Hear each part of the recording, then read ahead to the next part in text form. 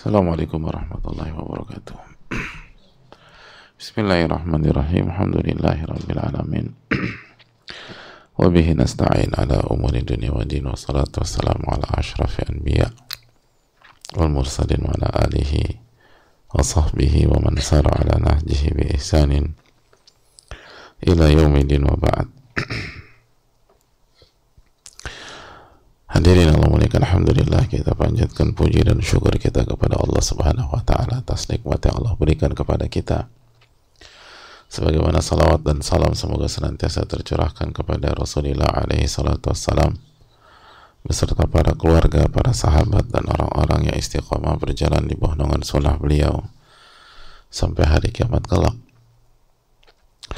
Allahumma salli wa sallim wa barik wa an'im ala nabiyina Muhammad wa ala alihi wa sahbihi ajma'in. Sebagaimana kita meminta kepada Allah agar Allah memberikan kita ilmu yang bermanfaat dan dilindungi dari ilmu yang tidak bermanfaat. Allahumma inna nas'aluka ilman nafi'a wa na'udzubika min ilmin la yanfa'. Hadirin Allah muliakan, alhamdulillah kita kembali Allah pertemukan di majelis yang semoga Allah berkahi ini dalam rangka mendekatkan diri kita kepada Allah Subhanahu wa taala, dalam rangka menambah iman kita dan ketakwaan kita, dalam rangka menambah rasa takut kita kepada Allah. Sebagaimana yang dijelaskan oleh para ulama, ta'allamul ilma fa inna ta'allamahu lillahi khasyatan. Pelajarilah ilmu agama karena mempelajarinya adalah rasa takut kepada Allah. Mempelajari ilmu agama itu menambah rasa takut kepada Allah Subhanahu wa taala.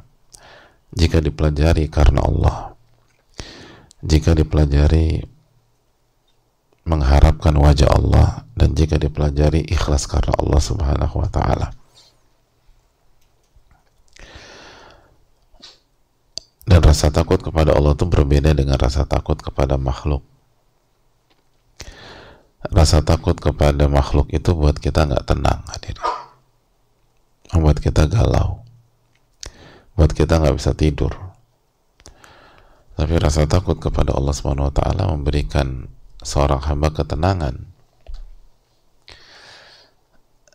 Karena kata para ulama, uniknya orang tuh kalau takut sama makhluk itu dia cenderung menjauhi yang dia takuti, kecuali kepaksa, kepepet, dan nggak ada jalan kabur.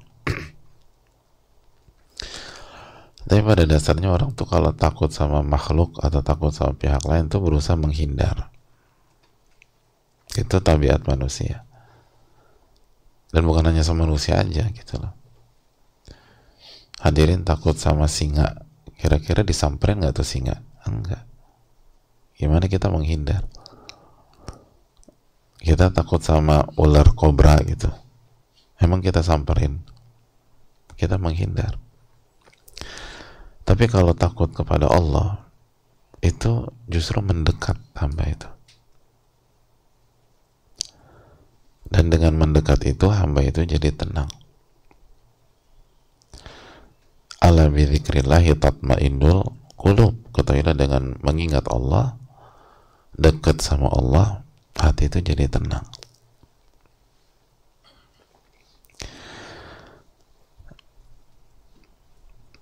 Jadi itu yang membedakan, unik memang, sangat unik. Makanya kan Ibnu Qayyim rahimahullah ta'ala menyatakan bahwa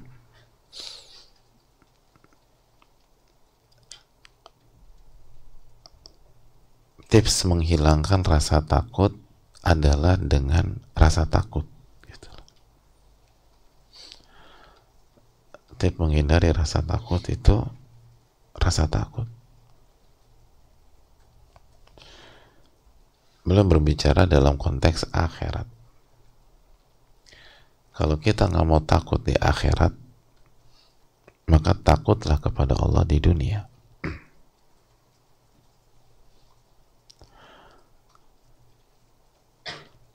Jadi maka takutlah kepada Allah di dunia. Dengan kita takut kepada Allah di dunia, Allah akan memberikan rasa aman itu di dunia dan di akhirat sebenarnya.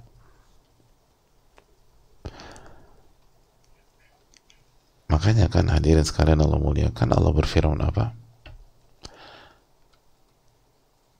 Atau sebelum masuk ke ayat tersebut kita lanjutkan sedikit. Nah, tips mendapatkan rasa takut itu belajar. Makanya satu-satunya atau hamba yang takut kepada Allah adalah hamba yang punya ilmu tentang Allah. Allah berfirman dalam surat Fatir ayat 28, innama yakhshallaha min ibadihil ulama'u, sesungguhnya yang takut kepada Allah hanya ulama.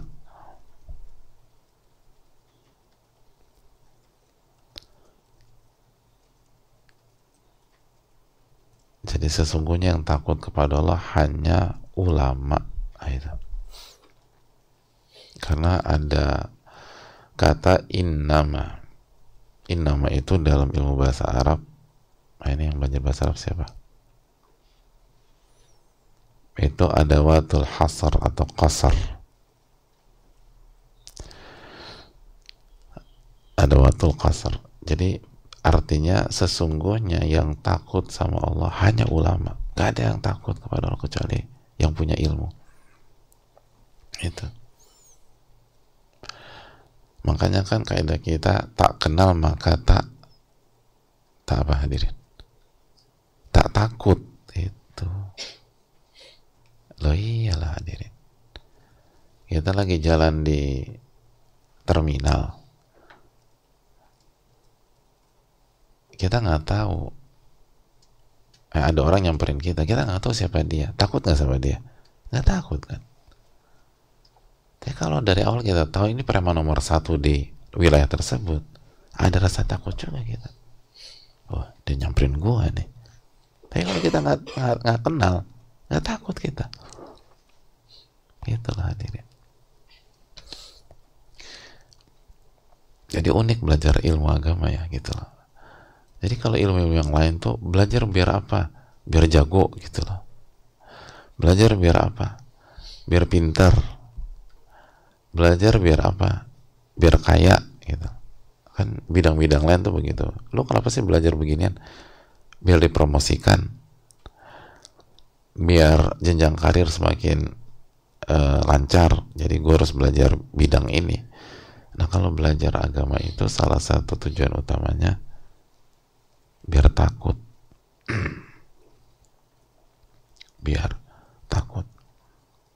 Innama yakhshallaha min ibadihil ulama. Sesungguhnya yang takut kepada Allah hanyalah orang yang punya ilmu, ulama. Dan dengan takut kepada Allah, orang itu akan mendekat kepada Allah. Dengan mendekat dan selalu ingat kepada Allah, maka hati jadi tenang.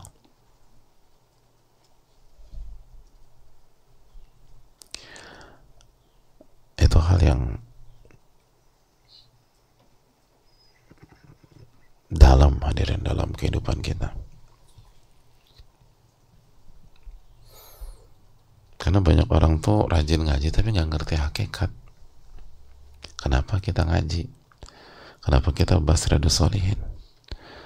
Kenapa kita mengkaji ayat-ayat Allah dan hadis-hadis Nabi dan sunnah Nabi SAW? Ini hal yang perlu didudukkan.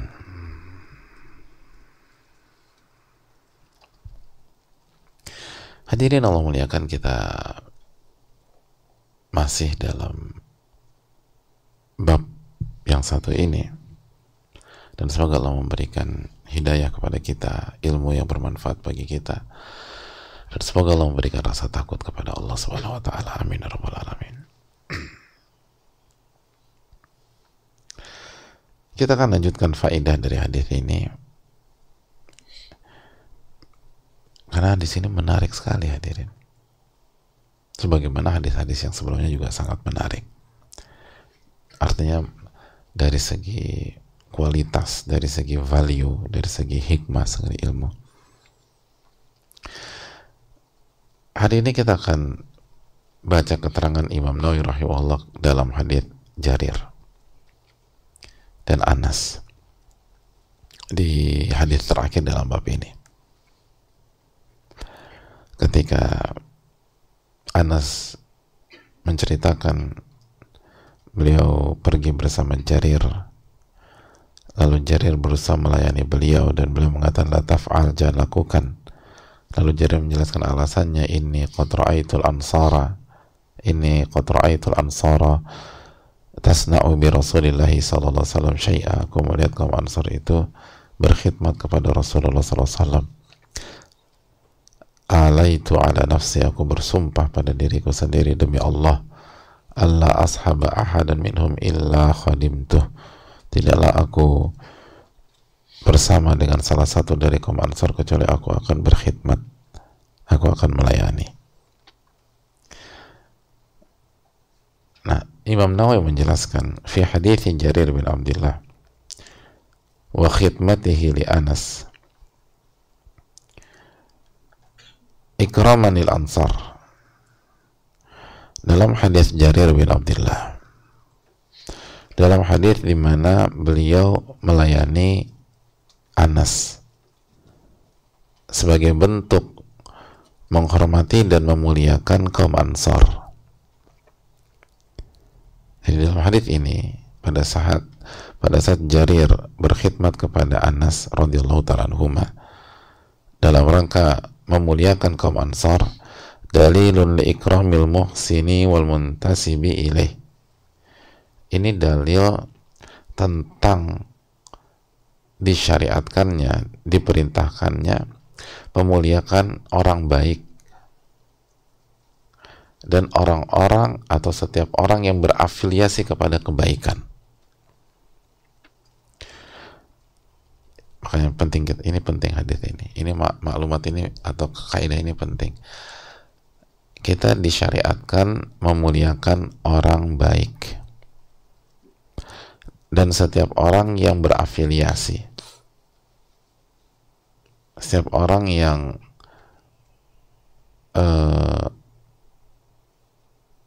berafiliasi, menisbat atau ternisbatkan ke kebaikan. Nisbat itu belum bahasa Indonesia ya. Ya udah, afiliasi aja udah bahasa Indonesia. Orang yang dinisbatkan kepada kebaikan atau orang yang diafiliasikan kepada kebaikan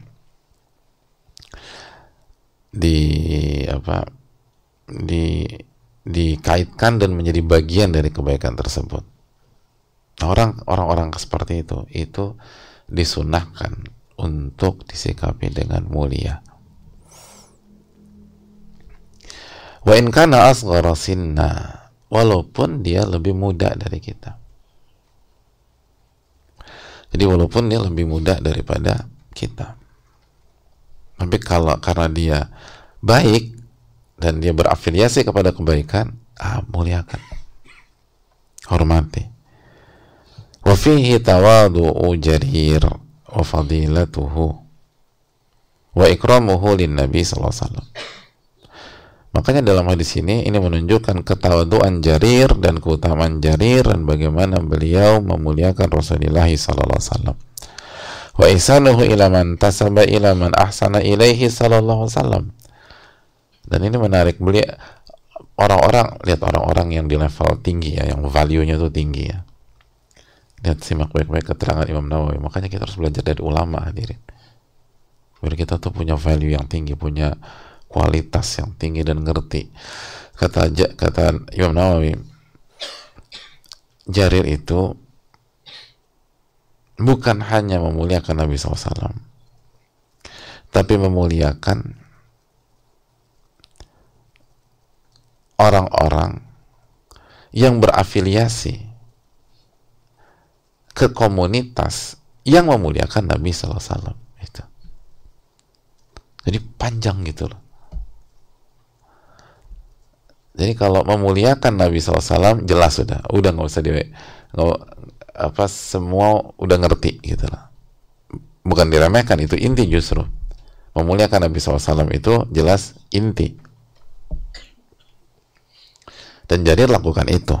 Makanya kan wa ikramuhu lin Nabi SAW. Jarir bin Abdullah memuliakan Nabi SAW. Tapi titik sampai di situ enggak. Saking tingginya pemuliaan terhadap Nabi SAW.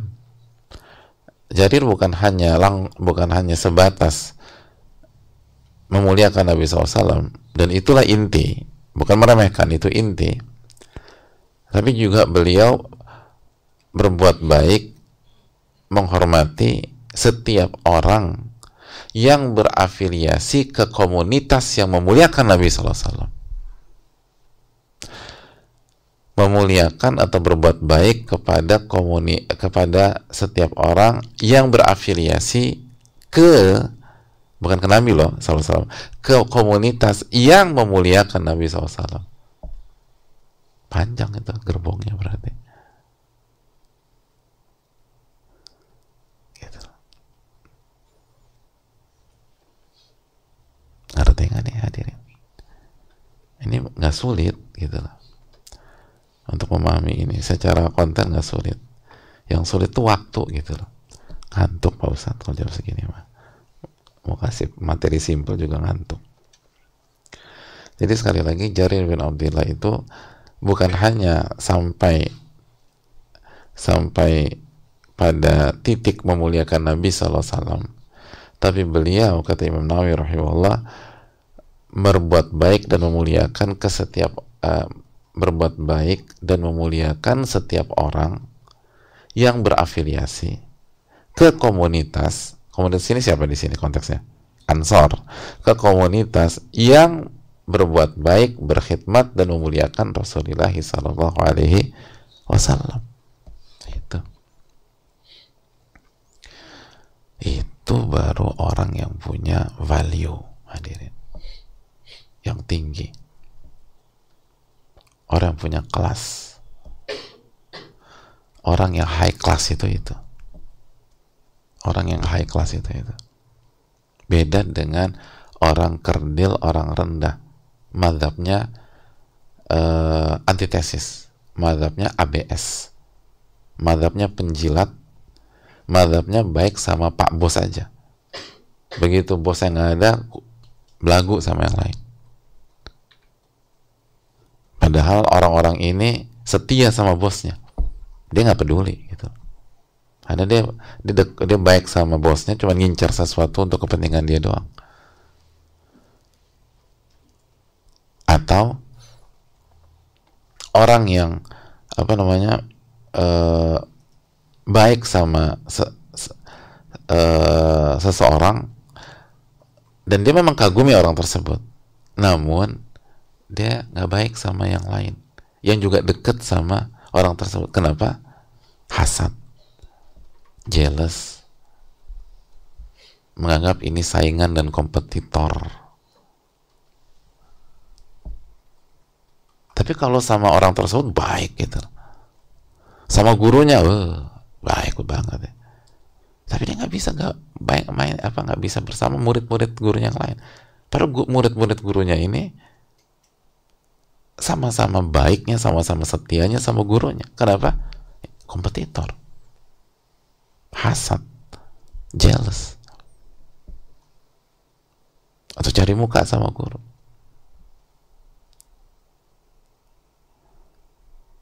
Baik sama owner atau bosnya karena dia merasa setelah Allah SWT, bosnya ini yang kasih dia kesempatan kerja, yang bantu dia ketika dia terpuruk. Jadi dia nggak bisa cocok sama orang-orang bosnya yang lain. Padahal mereka juga baik-baik dan senasib yang sama mungkin dengan dia. Kenapa? Kompetitor, jealous,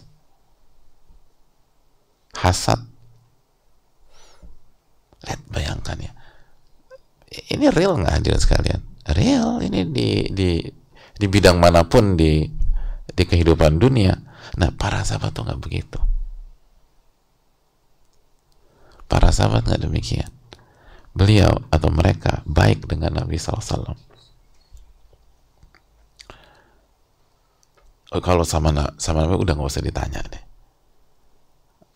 tidak usah tinggal baca aja udah, dan bacanya nggak usah ribet, nggak usah jadi ulama dulu gitu loh. Bagaimana kisah heroik mereka berkhidmat, berjuang, melayani, mengorbankan apa yang mereka punya untuk Allah dan Rasulnya alaihi salatu wassalam.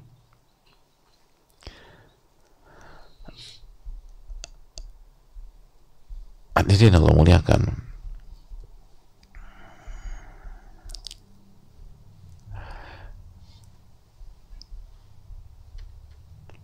itu kan Nabi SAW. Mereka nggak berhenti sampai di situ. Mereka melihat siapa yang mencintai Nabi SAW, siapa yang berkhidmat kepada Nabi SAW, siapa yang memuliakan Nabi SAW, siapa yang setia dan loyal dengan Nabi SAW. Mereka lihat, lalu mereka jealous sama mereka, hasad sama mereka dengki sama mereka anggap mereka orang-orang itu kompetitor yang harus dikalahkan dan harus dijatuhkan. Enggak, mereka memuliakan mereka juga.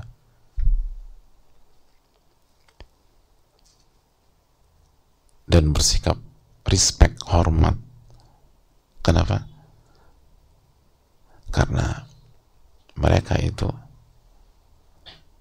mencintai, berkhidmat, setia, dan melayani sosok yang mereka cintai juga. Atau biar nggak bias, pihak-pihak tersebut mencintai, menghormati, memuliakan, dan sayang ke sosok yang mereka sayangi. Maka salah satu bentuk kesetiaan mereka kepada sosok yang mereka sayangi, setiap pihak yang sayang dan melayani sosok tersebut, saya harus baik sama dia. Gitu hadirin. Itu baru loyalitas, itu baru kesetiaan, itu baru value yang tinggi. Luar biasa ya ulama tuh ya. Itu baru Masya Allah. Makanya pentingnya belajar sama ulama tuh gitu. Kalau kita baca sendiri buku Riyaadhush Shaalihiin, emang kita ngerti sampai sedalam itu? Oh ya, Jarir sama Anas ya udah baca hadisnya, apa kesimpulannya? Ya baik ya Jarir, Anas, udah titik kita ya, baik. Tapi sampai dalam gitu, iya benar juga ya. Lalu kita hubungkan dengan kehidupan kita gitu nggak? Sudahkah kita menyayangi, respect, menghormati kepada pihak-pihak yang mempelajari sunnah Nabi SAW, yang mengamalkan sunnah Nabi SAW, yang mendakwakan sunnah Nabi SAW, yang mengejawantahkan ajaran Nabi SAW, yang mencintai Nabi SAW, yang punya hubungan dengan Nabi SAW. Maka itu tadi kita bagaimana kita dituntut untuk berbuat menghormati sahabat Rasulullah SAW, ahlil bait Nabi SAW, dan seterusnya.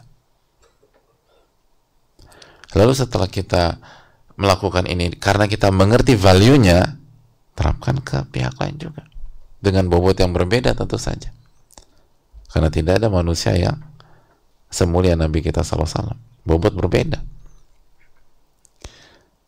Ke orang tua kita, lihat siapa yang sayang sama orang tua kita, dan gak usah jauh-jauh ke teman-temannya, lihat saudara kandung dulu. Ini seringkali kakak adik jelas-jelasan, saing-saingan gak jelas. cemburu-cemburuan. Karena apa? Karena adik kita lebih disayang, terkesan lebih disayang oleh orang tua. Harusnya kalau kita, ya kalau waktu kita kecil oke lah gitu. Sekarang kita udah belajar segala macam. Oh, adik saya lebih disayang sama ibu. Itu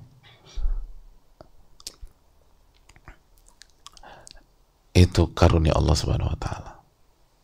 Maka saya harus sayang sama ibu dan saya harus sayang sama adik saya. Yang pertama karena saya dengan dia adalah saudara kandung. Yang kedua karena dia adalah anak yang paling disayang sama ibu saya. Bentuk kesetiaan dan loyalitas kepada ibu, saya sayang dengan pihak yang ibu sayangi. Gitu adik. Bisa nggak kayak gitu tuh? Jadi nggak usah jauh-jauh dulu gitu loh. Berarti saya harus cari teman ayah saya Pak Ustadz yang hilang 23 tahun yang lalu. Ya nggak apa-apa, bagus. Tapi ini saudara-saudara kandung depan mata ini loh. Kadang-kadang kita ribut sama mereka karena rebutan kasih sayang. Sekali lagi kalau dulu belum belajar atau masih kecil ya bisa dimengerti. Ya sekarang bagaimana?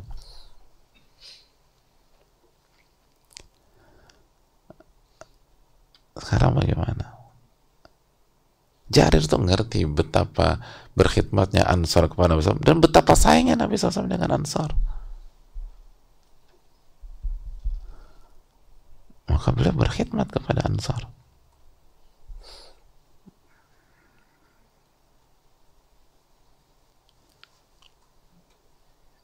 Itu poin.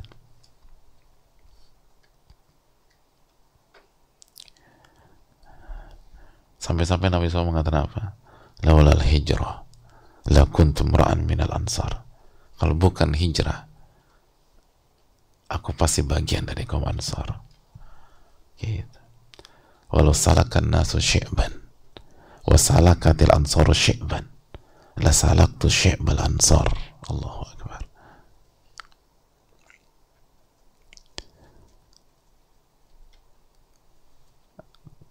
Kalau manusia berjalan di sebuah kaki bukit, lalu kaum Ansar berjalan di kaki bukit yang berbeda, maka saya akan berjalan bersama kaum Ansar di kaki bukit, kaki kaum Ansar. Lalu Nabi SAW Allahumma arhamil ansar wa abna'il ansar wa abna'il ansar. Ya Allah, sayangilah kaum Ansar dan anaknya kaum Ansar dan cucunya kaum Ansar. Itu hadirin. Bayangin gak sih kalau kita jadi kaum Ansar, gimana perasaan kita? Nabi kita SAW mengatakan kalau manusia memilih jalan dan kalian memilih jalan, saya akan milih jalan kalian dan akan berjalan bersama kalian. Selesai hadirin. Itu Nabi kita SAW.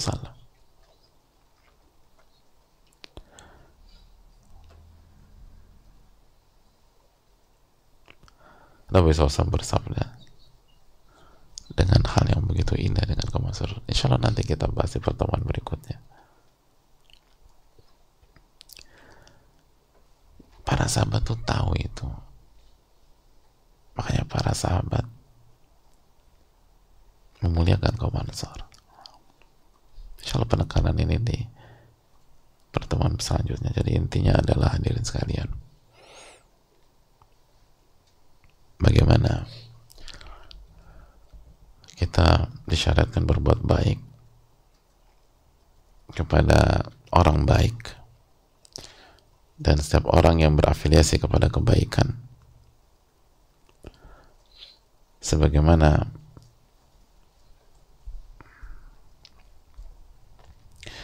para sahabat berbuat baik kepada Rasulullah SAW dan berbuat baik kepada semua pihak yang berafiliasi ke komunitas yang berkhidmat dan berbuat baik kepada Nabi SAW. Ini bisa disampaikan, semoga bermanfaat. Wassalamualaikum warahmatullahi wabarakatuh. Wa ala alihi wa sahbihi ajma'in. Rabbana taqabbal minna. Assalamualaikum.